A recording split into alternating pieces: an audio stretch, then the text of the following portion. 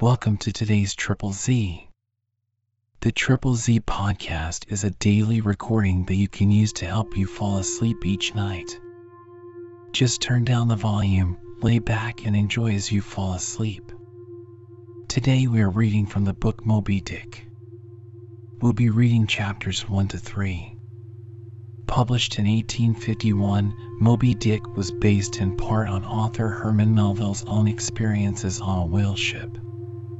The novel tells the story of Ahab, the captain of a whaling vessel called the Pequod, who has a 3-year mission to collect and sell the valuable oil of whales at the behest of the ship's owners. Chapter 1. Loomings. Call me Ishmael. Some years ago, never mind how long precisely, having little or no money in my purse, and nothing particular to interest me on shore, I thought I would sail about a little and see the watery part of the world.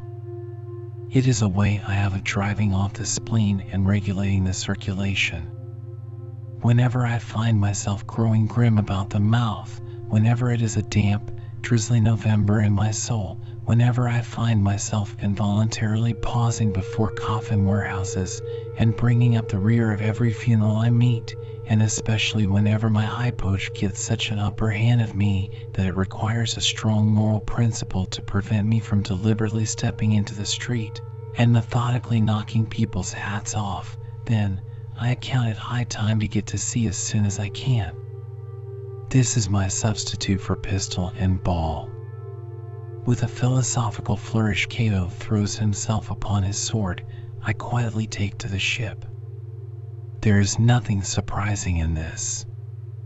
If they but knew it, almost all men in their degree, some time or other, cherish very nearly the same feelings towards the ocean with me.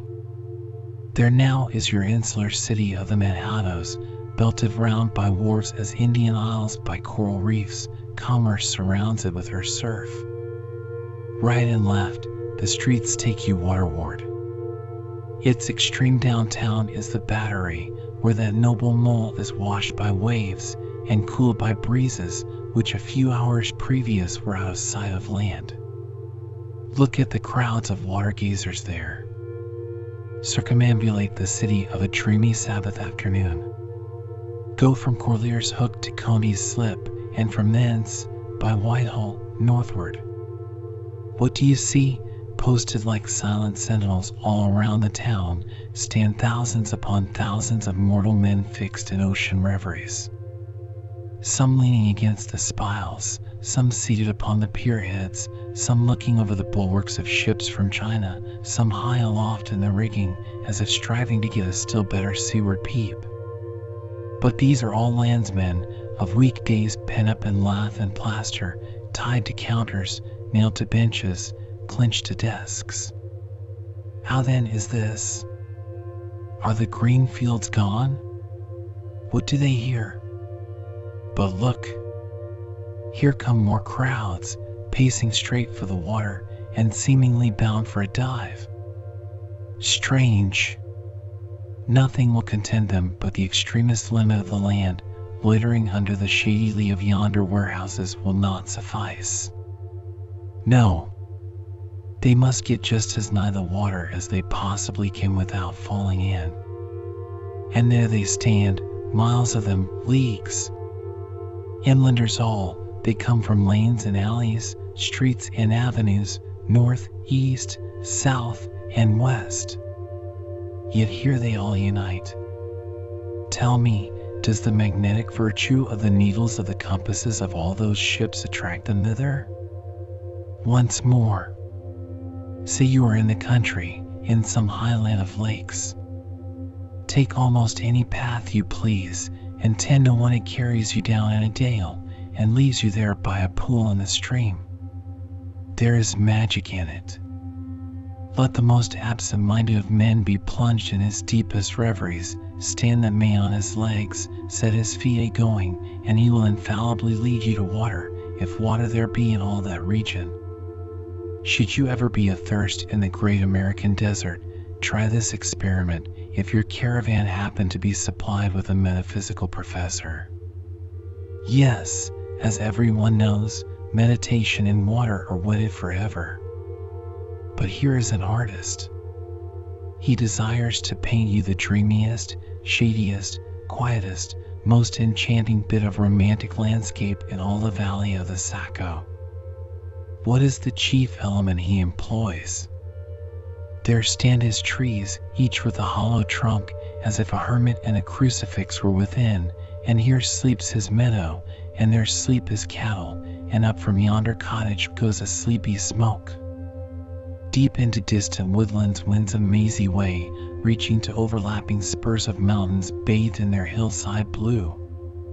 But though the picture lies thus tranced, and though this pine tree shakes down its sighs like leaves upon this shepherd's head, yet all were vain, unless the shepherd's eye were fixed upon the magic stream before him.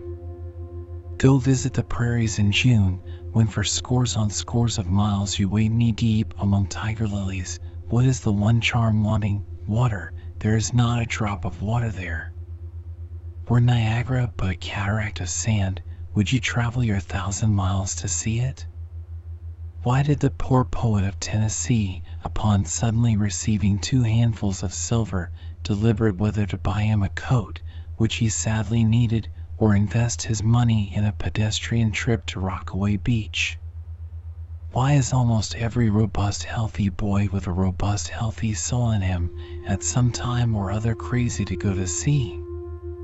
Why upon your first voyage as a passenger did you yourself feel such a mystical vibration when first told that you and your ship were now out of sight of land? Why did the old Persians hold the sea holy? Why did the Greeks give it a separate deity, an own brother of Jove? Surely all this is not without meaning.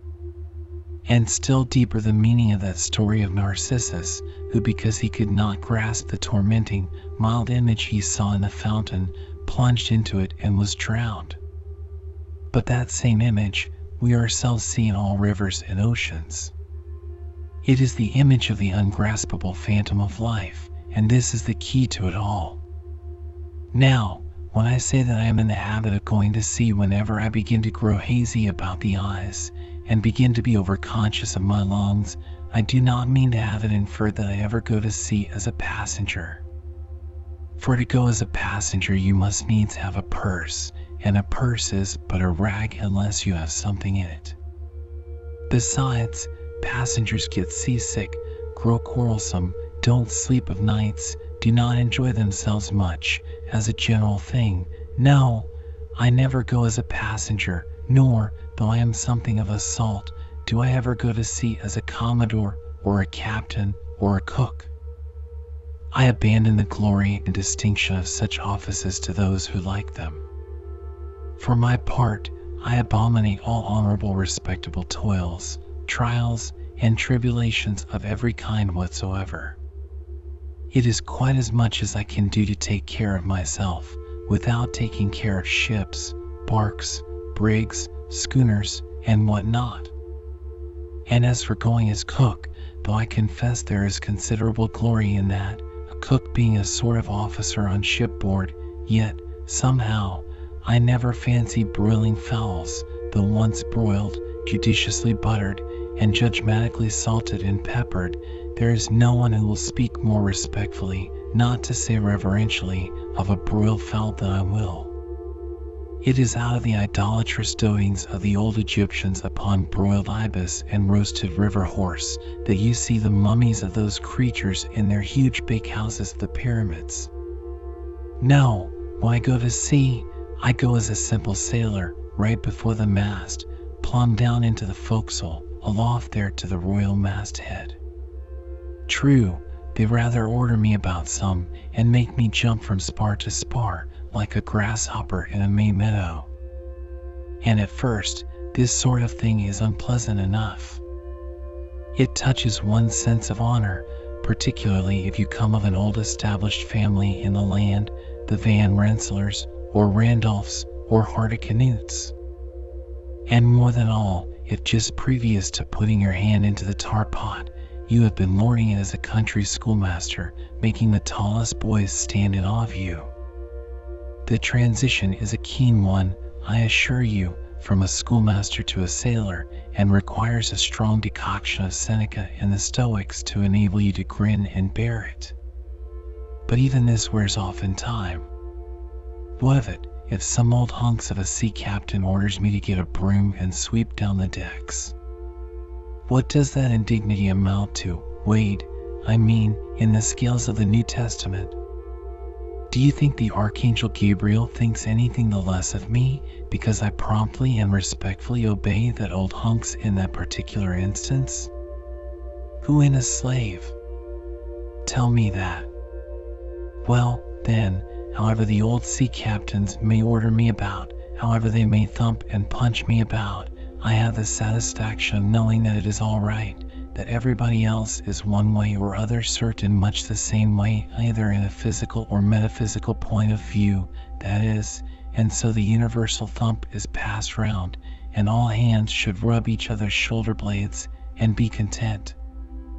Again, I always go to sea as a sailor, because they make a point of paying me for my trouble, whereas they never pay passengers a single penny that I ever heard of. On the contrary, passengers themselves must pay. And there is all the difference in the world between paying and being paid. The act of paying is perhaps the most uncomfortable infliction that the two orchard thieves entailed upon us. But being paid what will compare with it? The urbane activity with which a man receives money is really marvelous, considering that we so earnestly believe money to be the root of all earthly ills, and that on no account can a moneyed man enter heaven. Oh, how cheerfully we consign ourselves to perdition. Finally, I always go to sea as a sailor, because of the wholesome exercise and pure air of the forecastle deck. For as in this world, headwinds are far more prevalent than winds from astern, that is, if you never violate the Pythagorean maxim, so for the most part the Commodore on the quarterdeck gets his atmosphere at second hand from the sailors on the forecastle. He thinks he breathes it first, but not so. In much the same way do the commonalty lead their leaders in many other things, at the same time that the leaders little suspect it. But wherefore it was that after having repeatedly smelt the sea as a merchant sailor, I should now take it into my head to go on a whaling voyage, this the invisible police officer of the fates, who has the constant surveillance of me, and secretly dogs me, and influences me in some unaccountable way, he can better answer than anyone else.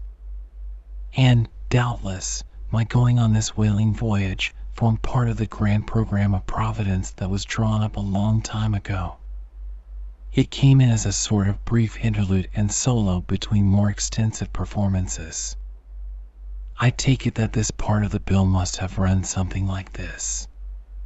Grand contested election for the presidency of the United States, whaling voyage by one ISHMAEL. Bloody battle in Afghanistan.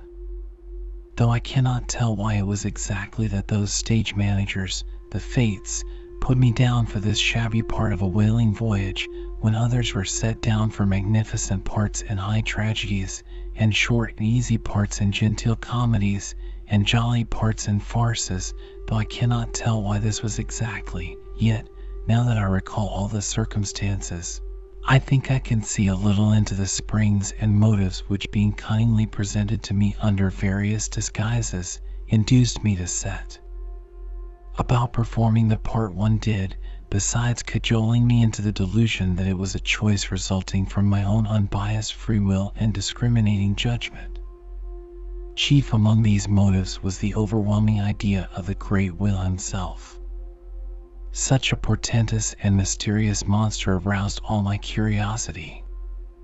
Then the wild and distant seas where he rolled his island bulk, the undeliverable, nameless perils of the whale, these, with all the attending marvels of 1,000 Patagonian sights and sounds, helped to sway me to my wish.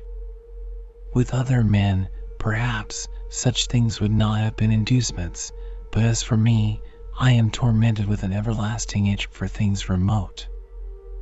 I love to sail forbidden seas, and land on barbarous coasts. Not ignoring what is good, I am quick to perceive a horror, and could still be social with it.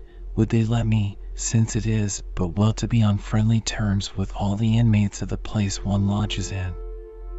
By reason of these things, then, the whaling voyage was welcome. The great floodgates of the wonder world swung open, and in the wild conceits that swayed me to my purpose, two and two there floated into my inmost soul endless processions of the whale, and, mid most of them all, one grand hooded phantom, like a snow hill in the air. Chapter 2. The Carpet Bag. I stuffed a shirt or two into my old carpet bag, tucked it under my arm, and started for Cape Horn and the Pacific. Quitting the good city of Old Manhattan, I duly arrived in New Bedford. It was a Saturday night in December. Much was I disappointed upon learning that the little packet for Nantucket had already sailed, and that no way of reaching that place would offer till the following Monday. As most young candidates for the pains and penalties of whaling stop at this same New Bedford, thence to embark on their voyage, it may as well be related that I, for one, had no idea of so doing. For my mind was made up to sail in no other than a Nantucket craft, because there was a fine, boisterous something about everything connected with that famous old island, which amazingly pleased me. Besides, though New Bedford has of late been gradually monopolizing the business of whaling, and though in this matter poor old Nantucket is now much behind her, yet Nantucket was her great original, the Tyre of this Carthage, the place where the first dead American whale was stranded. Where else but from Nantucket did those aboriginal whalemen, the red men, first sally out in canoes to give chase to the Leviathan? And where but from Nantucket, too, did that first adventurous little sloop put forth, partly laden with imported cobblestones, so goes the story, to throw at the whales, in order to discover when they were nigh enough to risk a harpoon from the bowsprit? Now having a night, a day, and still another night following before me in New Bedford, ere I could embark for my destined port, it became a matter of concernment where I was to eat and sleep meanwhile. It was a very dubious looking, nay, a very dark and dismal night, bitingly cold and cheerless. I knew no one in the place. With anxious grapnels I had sounded my pocket, and only brought up a few pieces of silver, so, wherever you go, Ishmael, said I to myself, as I stood in the middle of a dreary street shouldering my bag, and comparing the gloom towards the north with the darkness towards the south, wherever in your wisdom you may conclude to lodge for the night, my dear Ishmael, be sure to inquire the price, and don't be too particular. With halting steps I paced the streets, and passed the sign of the crossed harpoons, but it looked too expensive and jolly there.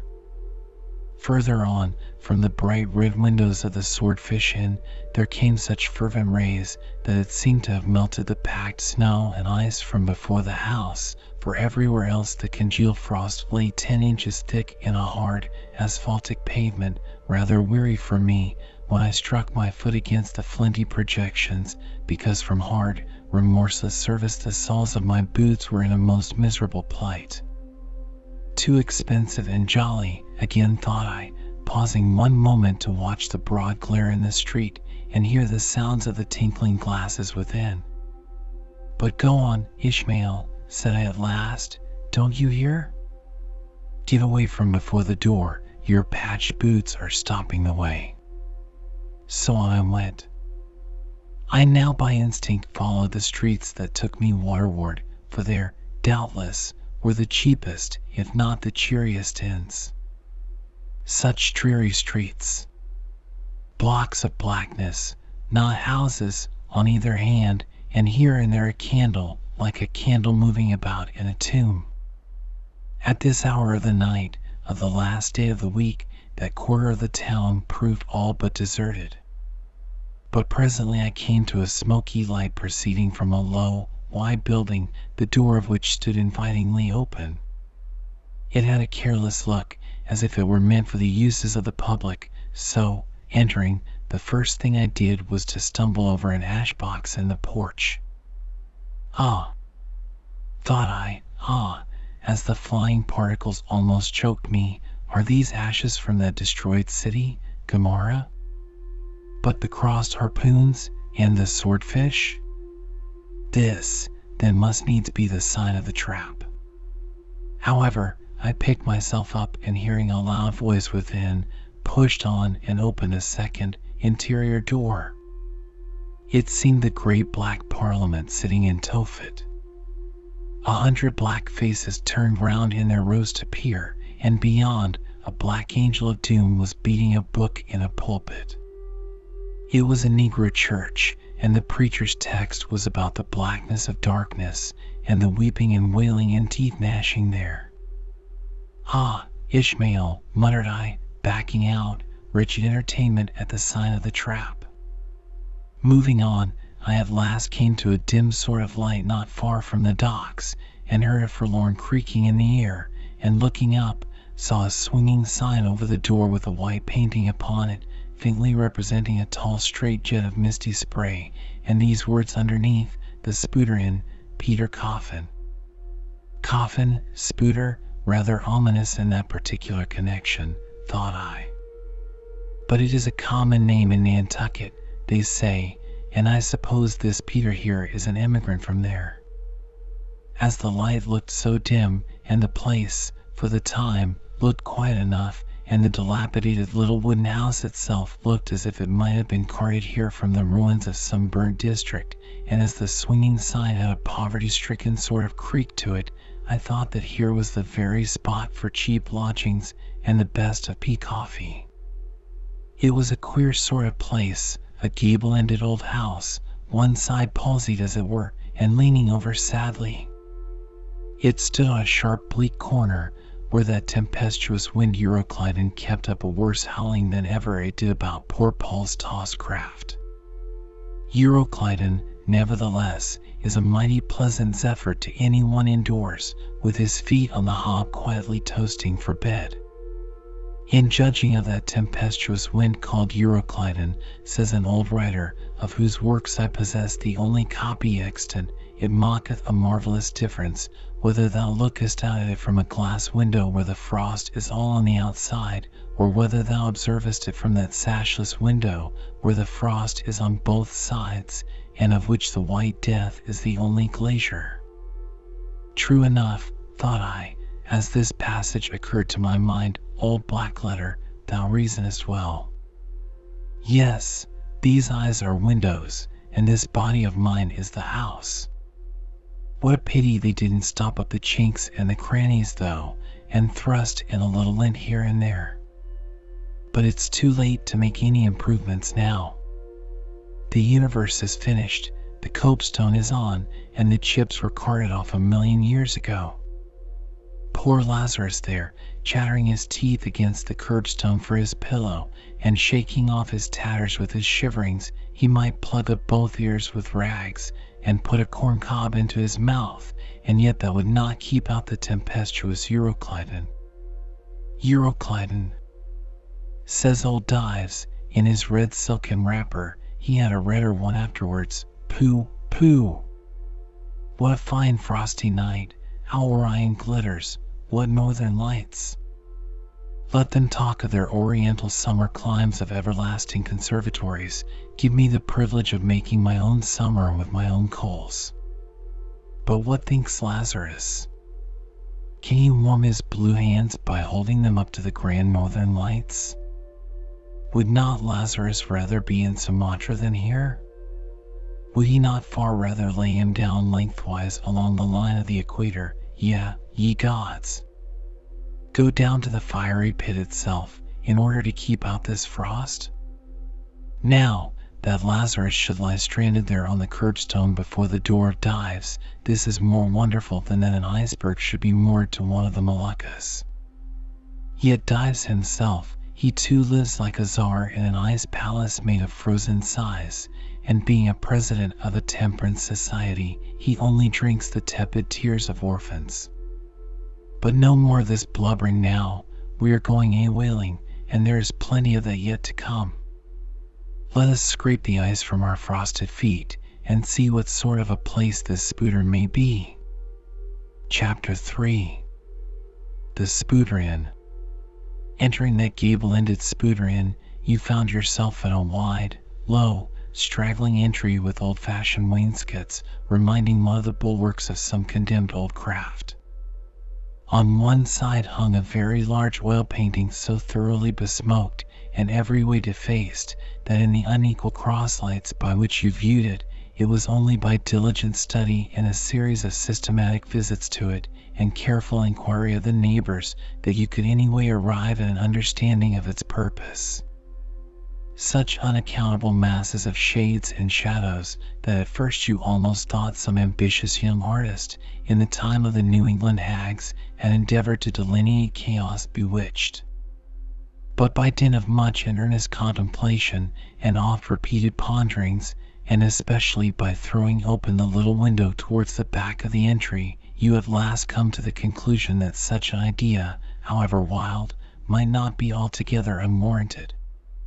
But what most puzzled and confounded you was a long, limber, portentous, black mass of something hovering in the center of the picture over three blue, dim, perpendicular lines floating in a nameless yeast. A boggy, soggy, squidgy picture truly, enough to drive a nervous man distracted. Yet was there a sort of indefinite, half-attained, unimaginable sublimity about it that fairly froze you to it, till you involuntarily took an oath with yourself to find out what that marvelous painting meant. Ever and anon a bright, but, alas, deceptive idea would dart you through. It's the Black Sea in a midnight gale. It's the unnatural combat of the four primal elements. It's a blasted heath. It's a Hyperborean winter scene. It's the breaking up of the icebound stream of time. But at last all these fancies yielded to that one portentous something in the picture's midst. Underscore that underscore once found out, and all the rest were plain.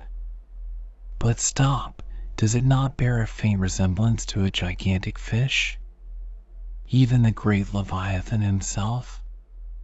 In fact, the artist's design seemed this, a final theory of my own, partly based upon the aggregated opinions of many aged persons with whom I conversed upon the subject.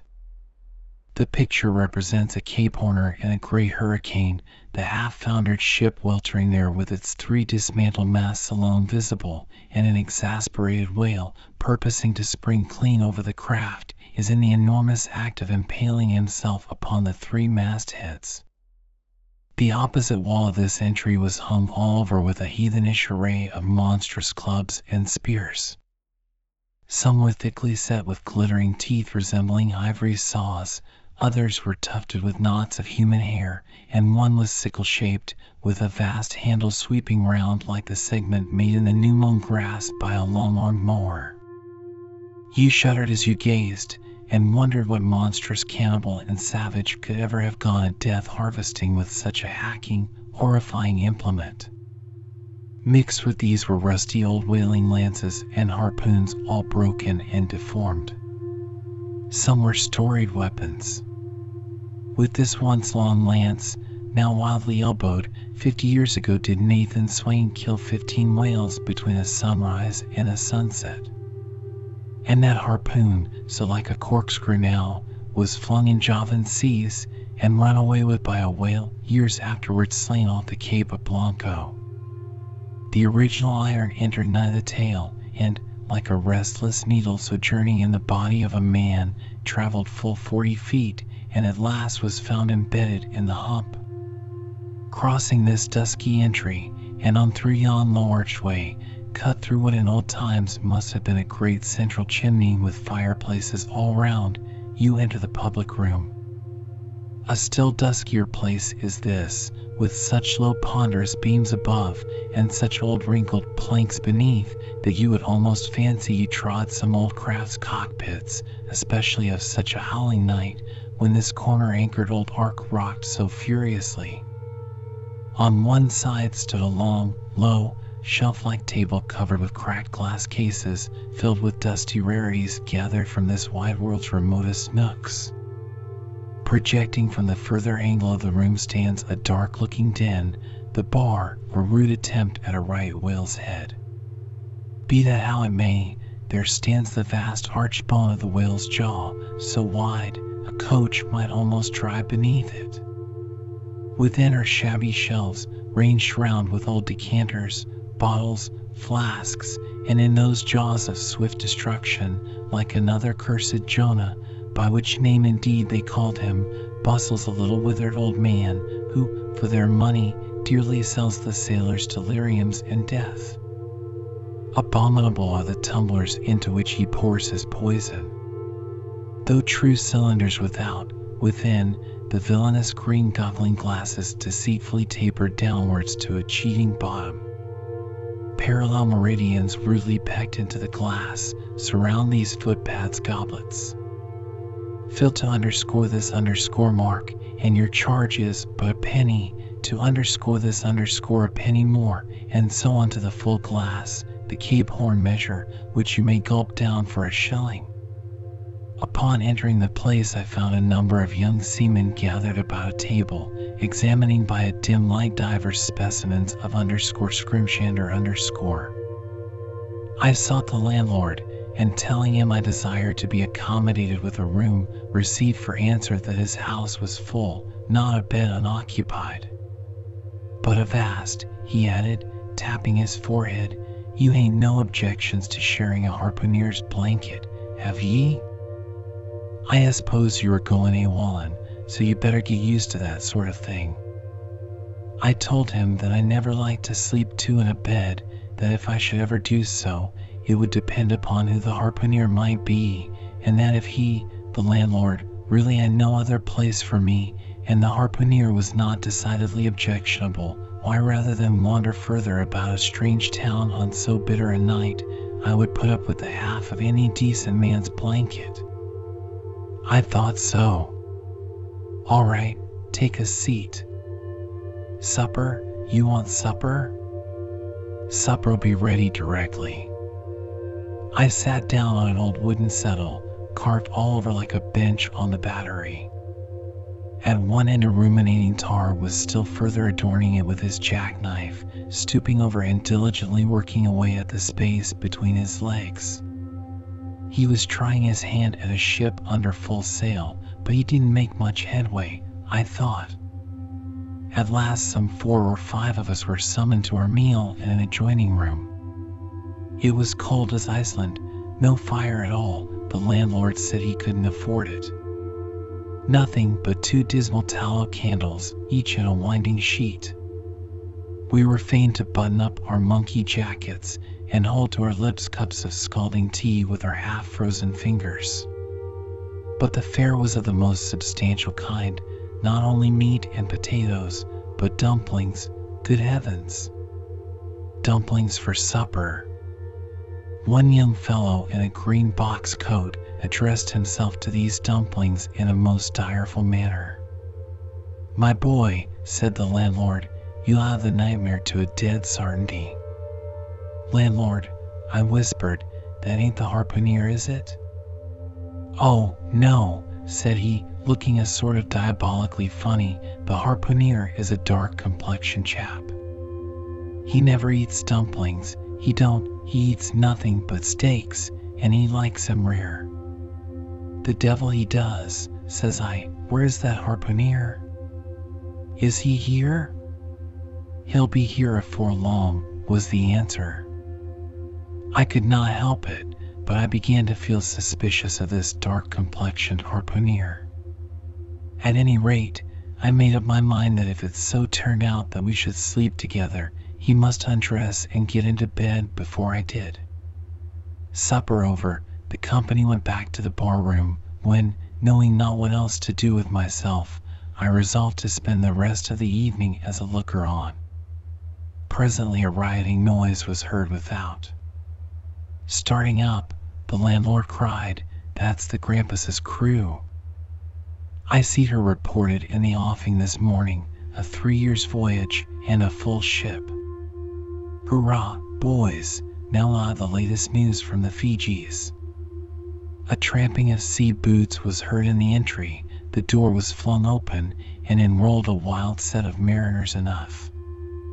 Enveloped in their shaggy watch coats, and with their heads muffled in woolen comforters, all bedarned and ragged, and their beards stiff with icicles, they seemed an eruption of bears from Labrador. They had just landed from their boat, and this was the first house they entered. No wonder, then, that they made a straight wake for the whale's mouth, the bar, when the wrinkled little old Jonah, their officiating, soon poured them out brimmers all round. One complained of a bad cold in his head, upon which Jonah mixed him a pitch-like potion of gin and molasses, which he swore was a sovereign cure for all colds and catarrhs whatsoever, never mind of how long-standing, or whether caught off the coast of Labrador or on the weather side of an ice island. The liquor soon mounted into their heads, as it generally does even with the errantest topers newly landed from sea, and they began capering about most obstreperously. I observed, however, that one of them held somewhat aloof, and though he seemed desirous not to spoil the hilarity of his shipmates by his own sober face, yet upon the whole he refrained from making as much noise as the rest. This man interested me at once, and since the sea gods had ordained that he should soon become my shipmate, though but a sleeping partner one, so far as this narrative is concerned, I will here venture upon a little description of him. He stood full 6 feet in height, with noble shoulders, and a chest like a cofferdam. I have seldom seen such brawn in a man. His face was deeply brown and burnt, making his white teeth dazzling by the contrast, while in the deep shadows of his eyes floated some reminiscences that did not seem to give him much joy. His voice at once announced that he was a Southerner, and from his fine stature, I thought he must be one of those tall mountaineers from the Alleghanian Ridge in Virginia. When the revelry of his companions had mounted to its height, this man slipped away unobserved, and I saw no more of him till he became my comrade on the sea. In a few minutes, however, he was missed by his shipmates, and being, it seems, for some reason a huge favorite with them, they raised a cry of Bulkington. Bulkington! Where's Bulkington? And darted out of the house in pursuit of him. It was now about 9 o'clock, and the room seeming almost supernaturally quiet after these orgies, I began to congratulate myself upon a little plan that had occurred to me just previous to the entrance of the seamen. No man prefers to sleep two in a bed. In fact, you would a good deal rather not sleep with your own brother. I don't know how it is, but people like to be private when they are sleeping. And when it comes to sleeping with an unknown stranger in a strange inn in a strange town, and that stranger a harpooner, then your objections indefinitely multiply. Nor was there any earthly reason why as a sailor should sleep two in a bed more than anybody else, for sailors no more sleep two in a bed at sea than bachelor kings do ashore. To be sure they all sleep together in one apartment, but you have your own hammock, and cover yourself with your own blanket, and sleep in your own skin. The more I pondered over this harpooner, the more I abominated the thought of sleeping with him. It was fair to presume that being a harpooner, his linen or woolen, as the case might be, would not be of the tittiest, certainly none of the finest. I began to twitch all over. Besides, it was getting late, and my decent harpooner ought to be home and going bedwards. Suppose now, he should tumble in upon me at midnight, how could I tell from what foul hole he had been coming? Landlord, I've changed my mind about that harpooner. I shan't sleep with him. I'll try the bench here. Just as you please. I'm sorry I can't spare ye a tablecloth for a mattress, and it's a plaguey rough board here, feeling of the knots and notches. But wait a bit, Scrimshander, I've got carpenters playing there in the bar. Wait, I say, and I'll make ye snug enough. So saying, he procured the plane, and with his old silk handkerchief first dusting the bench, vigorously set to planing away at my bed, but while grinning like an ape. The shavings flew right and left, till at last the plain iron came bump against an indestructible knot. The landlord was near spraining his wrist, and I told him for heaven's sake to quit. The bed was soft enough to suit me, and I did not know how all the planing in the world could make either down of a pine plank. So gathering up the shavings with another grin and throwing them into the great stove in the middle of the room, he went about his business and left me in a brown study. I now took the measure of the bench and found that it was a foot too short, but that could be mended with a chair. But it was a foot too narrow, and the other bench in the room was about 4 inches higher than the plain one, so there was no yoking them. I then placed the first bench lengthwise along the only clear space against the wall, leaving a little interval between for my back to settle down in. But I soon found that there came such a draught of cold air over me from under the sill of the window that this plan would never do at all, especially as another current from the rickety door met the one from the window, and both together formed a series of small whirlwinds in the immediate vicinity of the spot where I had thought to spend the night. The devil fetch that harpooner, thought I, but stop, couldn't I steal a march on him, bolt his door inside, and jump into his bed, not to be wakened by the most violent knockings? It seemed no bad idea, but upon second thoughts I dismissed it.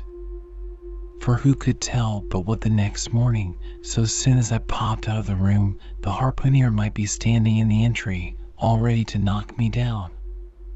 Still, looking round me again, and seeing no possible chance of spending a sufferable night unless in some other person's bed, I began to think that after all I might be cherishing unwarrantable prejudices against this unknown harpooner. Thinks I, I'll wait a while, he must be dropping in before long. I'll have a good look at him then, and perhaps we may become jolly good bedfellows after all, there's no telling. But though the other boarders kept coming in by 1s, 2s, and 3s, and going to bed, yet no sign of my harpooner. Landlord, said I, what sort of a chap is he? Does he always keep such late hours? It was now hard upon 12 o'clock. The landlord chuckled again with his lean chuckle, and seemed to be mightily tickled at something beyond my comprehension. No, he answered, generally he's an early bird, early to bed and early to rise. Yes, he's the bird what catches the worm. But tonight he went out peddling, you see, and I don't see what on earth keeps him so late, unless, maybe, he can't sell his head. Can't sell his head? What sort of a bamboozling story is this you are telling me? Getting into a towering rage. Do you pretend to say, landlord, that this harpooner is actually engaged this blessed Saturday night, or rather Sunday morning, in peddling his head around this town? That's precisely it, said the landlord, and I told him he couldn't sell it here, the market's overstocked. With what? Shouted I. With heads, to be sure. Ain't there too many heads in the world? I tell you what it is, landlord, said I quite calmly, you better stop spinning the yarn to me. I'm not green. Maybe not, taking out a stick and whittling a toothpick, but I rather guess you'll be done _brown_ if that air harpooner hears you a slander in his head. I'll break it for him, said I, now flying into a passion again at this unaccountable farrago of the landlord's. It's broke already, said he. Broke, said I, _broke_. Do you mean? Sartain, and that's the very reason he can't sell it, I guess. Landlord, said I, going up to him as cool as empty hacklet in a snowstorm, landlord, stop whittling. You and I must understand one another, and that too without delay. I come to your house and want a bed. You tell me you can only give me half a one, that the other half belongs to a certain harpooner. And about this harpooner, whom I have not yet seen, you persist in telling me the most mystifying and exasperating stories, tending to beget in me an uncomfortable feeling towards the man whom you designed for my bedfellow, a sort of connection, landlord, which is an intimate and confidential one in the highest degree. I now demand of you to speak out and tell me who and what this harpooner is, and whether I shall be in all respects safe to spend the night with him. And in the first place, you will be so good as to unsay that story about selling his head, which if true I take to be good evidence that this harpooner is stark mad, and I've no idea of sleeping with a madman, and you, sir, landlord, sir, by trying to induce me to do so knowingly, would thereby render yourself liable to a criminal prosecution. Wall, said the landlord, fetching a long breath, that's a pretty long sarmon for a chap that rips a little now and then. But be easy, this here harpooner I have been telling you of has just arrived from the South Seas, where he bought up a lot of bombed New Zealand heads, great curios, you know, and he's sold all on him but one, and that one he's trying to sell tonight, 'cause tomorrow's Sunday, and it would not do to be selling human heads about the streets when folks is going to churches. He wanted to, last Sunday, but I stopped him just as he was going out of the door with 4 heads strung on a string, for all the earth like a string of Aeneans. This account cleared up the otherwise unaccountable mystery, and showed that the landlord, after all, had no idea of fooling me, but at the same time what could I think of a harpooner who stayed out of a Saturday night clean into the Holy Sabbath, engaged in such a cannibal business as selling the heads of dead idolaters? Depend upon it, landlord, that harpooner is a dangerous man. He pays reglar, was the rejoinder. But come, it's getting dreadful late, you had better be turning flukes, it's a nice bed, Sal and me slept in that air bed the night we were spliced. There's plenty of room for 2 to kick about in that bed, it's an almighty big bed that. Why, afore we give it up, Sal used to put our Sam and little Johnny in the foot of it. But I got a dreaming and sprawling about one night, and somehow Sam got pitched on the floor and came near breaking his arm. Arter that, Sal said it wouldn't do. Come along here, I'll give ye a glim in a jiffy, and so saying he lighted a candle and held it towards me, offering to lead the way. But I stood irresolute, when looking at a clock in the corner, he exclaimed, it's Sunday, you won't see that harpooner tonight, he's come to anchor somewhere, come along then, come, won't ye come? I considered the matter a moment, and then upstairs we went, and I was ushered into a small room, cold as a clam, and furnished, sure enough, with a prodigious bed, almost big enough indeed for any 4 harpooneers to sleep abreast. There, said the landlord, placing the candle on a crazy old sea chest that did double duty as a washstand and center table, there, make yourself comfortable now, and good night to ye. I turned round from eyeing the bed, but he had disappeared. Folding back the counterpane, I stooped over the bed. Though none of the most elegant, he yet stood the scrutiny tolerably well. I then glanced round the room, and besides the bedstead and center table, could see no other furniture belonging to the place, but a rude shelf, the 4 walls, and a papered fireboard representing a man striking a whale. Of things not properly belonging to the room, there was a hammock lashed up, and thrown upon the floor in one corner, also a large seaman's bag, containing the harpooner's wardrobe, no doubt in lieu of a land trunk. Likewise, there was a parcel of outlandish bonefish hooks on the shelf over the fireplace, and a tall harpoon standing at the head of the bed. But what is this on the chest? I took it up, and held it close to the light, and felt it, and smelt it, and tried every way possible to arrive at some satisfactory conclusion concerning it. I can compare it to nothing but a large doormat, ornamented at the edges with little tinkling tags, something like the stained porcupine quills round an Indian moccasin. There was a hole or slit in the middle of this mat, as you see the same in South American ponchos.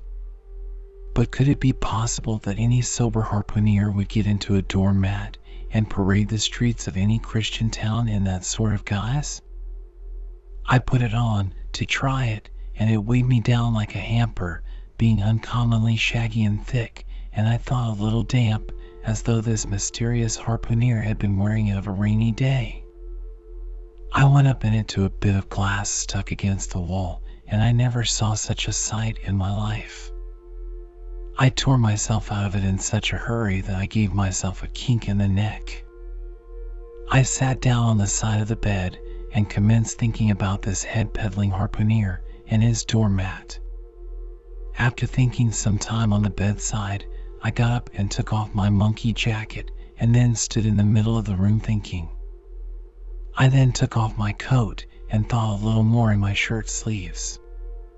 But beginning to feel very cold now, half undressed as I was, and remembering what the landlord said about the harpooneers not coming home at all that night, it being so very late, I made no more ado, but jumped out of my pantaloons and boots, and then blowing out the light tumbled into bed, and commended myself to the care of heaven.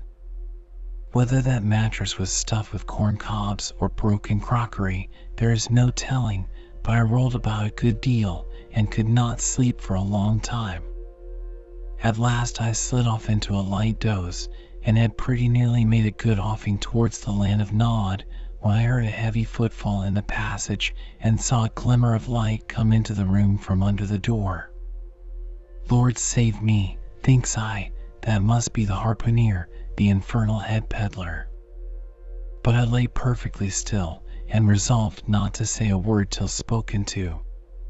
Holding a light in one hand, and that identical New Zealand head in the other, the stranger entered the room, and without looking towards the bed, placed his candle a good way off from me on the floor in one corner, and then began working away at the knotted cords of the large bag I before spoke of as being in the room. I was all eagerness to see his face, but he kept it averted for some time while employed in unlacing the bag's mouth. This accomplished, however, he turned round, when, good heavens, what a sight! Such a face! It was of a dark, purplish, yellow color, here and there stuck over with large blackish-looking squares. Yes, it's just as I thought. He's a terrible bedfellow. He's been in a fight, got dreadfully cut, and here he is, just from the surgeon. But at that moment he chanced to turn his face so towards the light that I plainly saw they could not be sticking plasters at all, those black squares on his cheeks. They were stains of some sort or other. At first I knew not what to make of this, but soon an inkling of the truth occurred to me. I remembered a story of a white man, a whaleman too, who, falling among the cannibals, had been tattooed by them. I concluded that this harpooner, in the course of his distant voyages, must have met with a similar adventure. And what is it, thought I, after all? It's only as outside, a man can be honest in any sort of skin. But then, what to make of his unearthly complexion, that part of it, I mean, lying round about and completely independent of the squares of tattooing? To be sure, it might be nothing but a good coat of tropical tanning, but I never heard of a hot sun's tanning a white man into a purplish yellow one. However, I had never been in the South Seas, and perhaps the sun there produced these extraordinary effects upon the skin. Now, while all these ideas were passing through me like lightning, this harpooner never noticed me at all. But, after some difficulty having opened his bag, he commenced fumbling in it, and presently pulled out a sort of tomahawk and a sealskin wallet with the hair on. Placing these on the old chest in the middle of the room, he then took the New Zealand head, a ghastly thing enough, and crammed it down into the bag. He now took off his hat, a new beaver hat, when I came nigh singing out with fresh surprise. There was no hair on his head, none to speak of, at least, nothing but a small scalp knot twisted up on his forehead. His bald purplish head now looked for all the world like a mildewed skull. Had not the stranger stood between me and the door, I would have bolted out of it quicker than ever I bolted a dinner. Even as it was, I thought something of slipping out of the window, but it was the second floor back. I am no coward, but what to make of this head-peddling purple rascal altogether passed my comprehension. Ignorance is the parent of fear, and being completely nonplussed and confounded about the stranger, I confess I was now as much afraid of him as if it was the devil himself who had thus broken into my room at the dead of night. In fact, I was so afraid of him that I was not game enough just then to address him and demand a satisfactory answer concerning what seemed inexplicable in him. Meanwhile, he continued the business of undressing, and at last showed his chest and arms.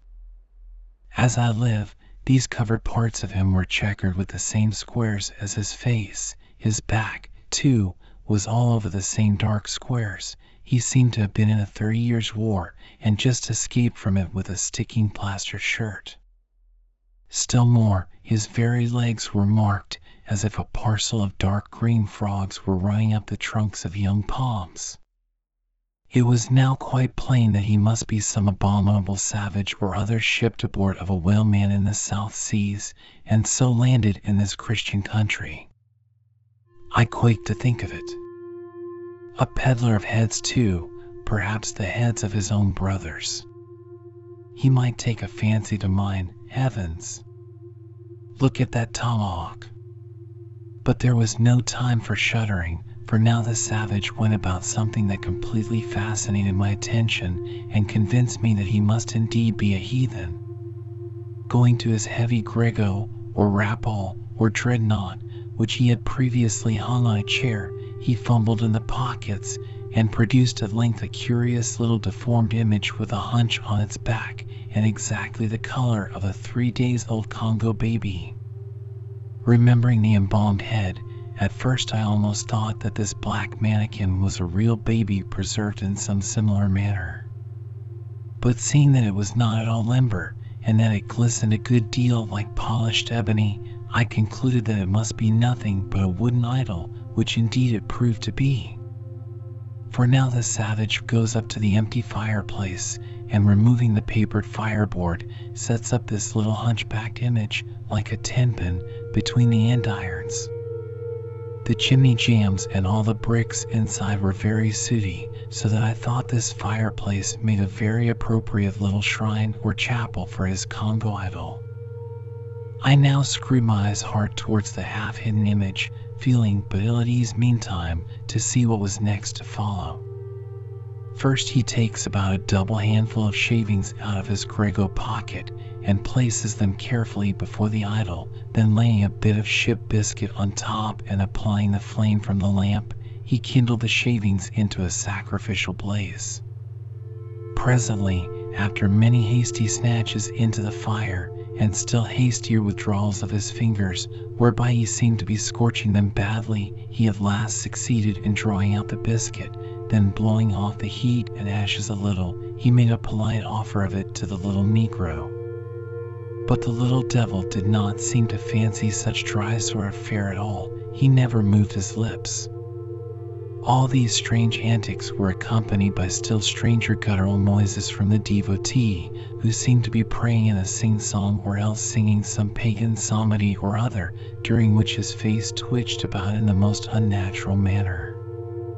At last extinguishing the fire, he took the idol up very unceremoniously and bagged it again in his grego pocket as carelessly as if he were a sportsman bagging a dead woodcock. All these queer proceedings increased my uncomfortableness, and seeing him now exhibiting strong symptoms of concluding his business operations and jumping into bed with me, I thought it was high time, now or never, before the light was put out, to break the spell in which I had so long been bound. But the interval I spent in deliberating what to say was a fatal one.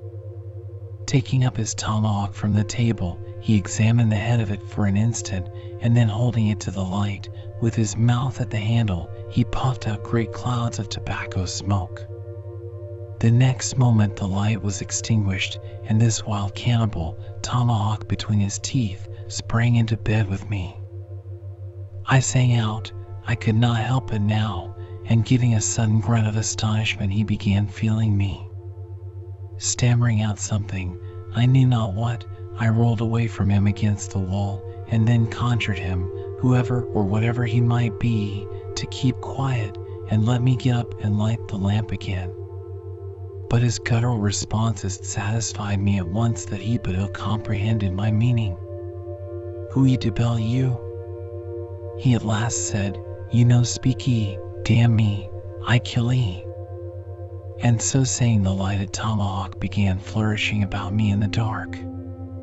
"Landlord, for God's sake, Peter Coffin," shouted I. "Landlord, watch.